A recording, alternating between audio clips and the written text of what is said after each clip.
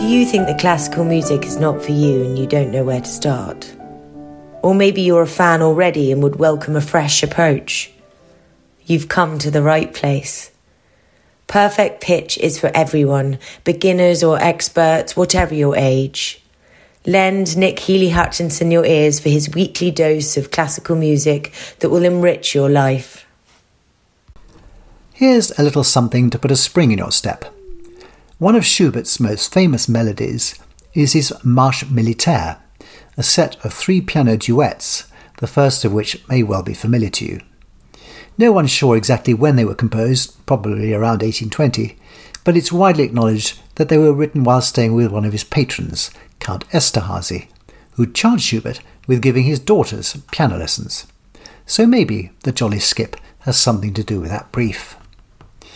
Here is number 1, played by the Turkish pianist Hüseyin Samet at the bottom end of the piano and the Portuguese pianist Maria João Pires at the top end. I like this recording because it's taken at quite a lick, more of a brisk trot than a march. Even in a light-hearted piece like this, you'll notice how effortlessly Schubert changes key. We start in D major, and then the second tune goes into G major in the middle section, the trio, where he also dips into the minor key and straight back again to the major. I only mention this because it's one of Schubert's great skills. You never get long passages leading you up to the change. It's instant but completely natural. And I'm not sure I can think of any composer who does it with such ease.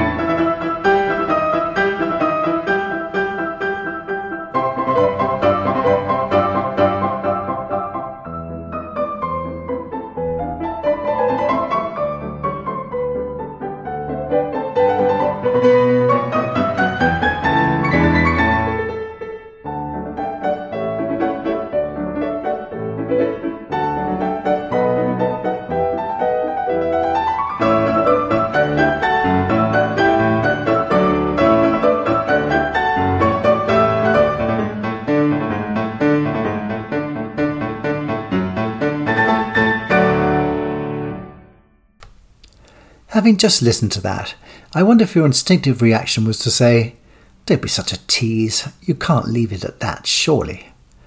If so, I'm completely with you. So let's listen to the other two, especially as I'm willing to bet that even if you had heard the one we've just listened to, the third one will be far less familiar. I don't know if Schubert was hoping for the Esterházy daughters to play these, but he certainly left them with quite a challenge if he was. Number 2 is played here by Robert Levin and Malcolm Bilston. Number 3 by Christoph Eschenbach and Justus Franz.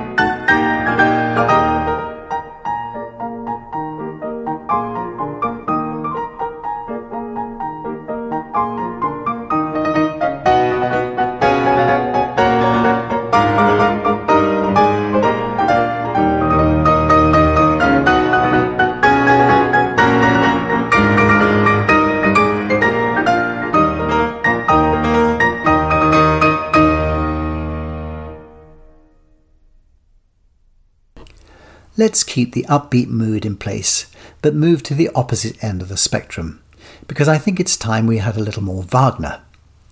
I can already hear the reaction from some of you. About time too in the red corner, and an almighty groan or worse in the blue corner. I've already touched upon his quite despicable human failings, but it's impossible to avoid that there are passages of this man's music which transcend bias or preconception. Moments when you just have to give in and admit that this is a creation of extraordinary genius. And so, my lad, for the defence, I present the overture to one of his operas, Tannhäuser. It's the longest overture ever written for an opera, so I could go on at length taking apart each passage of the work. Trust me, I could. But the best and least complicated way to look at this is as a dialogue, a conflict between good and evil, and their ultimate union in redemption. The good opens the piece, and I'll leave the rest to your imagination, but the joyous conclusion is one of the great affirmations in all music. If this really doesn't do it for you, then I will concede that Wagner is not your bag. But if you've not heard it before, my hunch is that you're in for a truly glorious surprise. It's played here by the Chicago Symphony Orchestra, conducted by George Solti.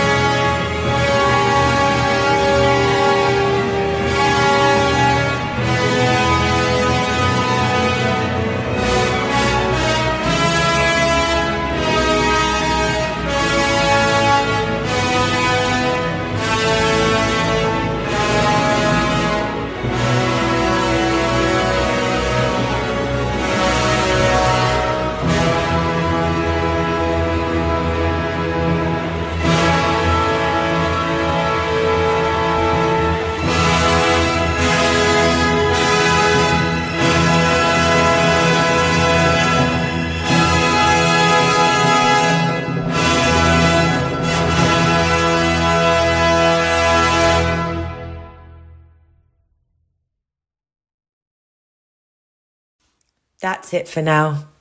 Thank you for listening to Perfect Pitch with Nick Healy-Hutchinson. He'll be back again next week with some more treasures for you, so please do join him then. And you can subscribe to this podcast by clicking on the link below.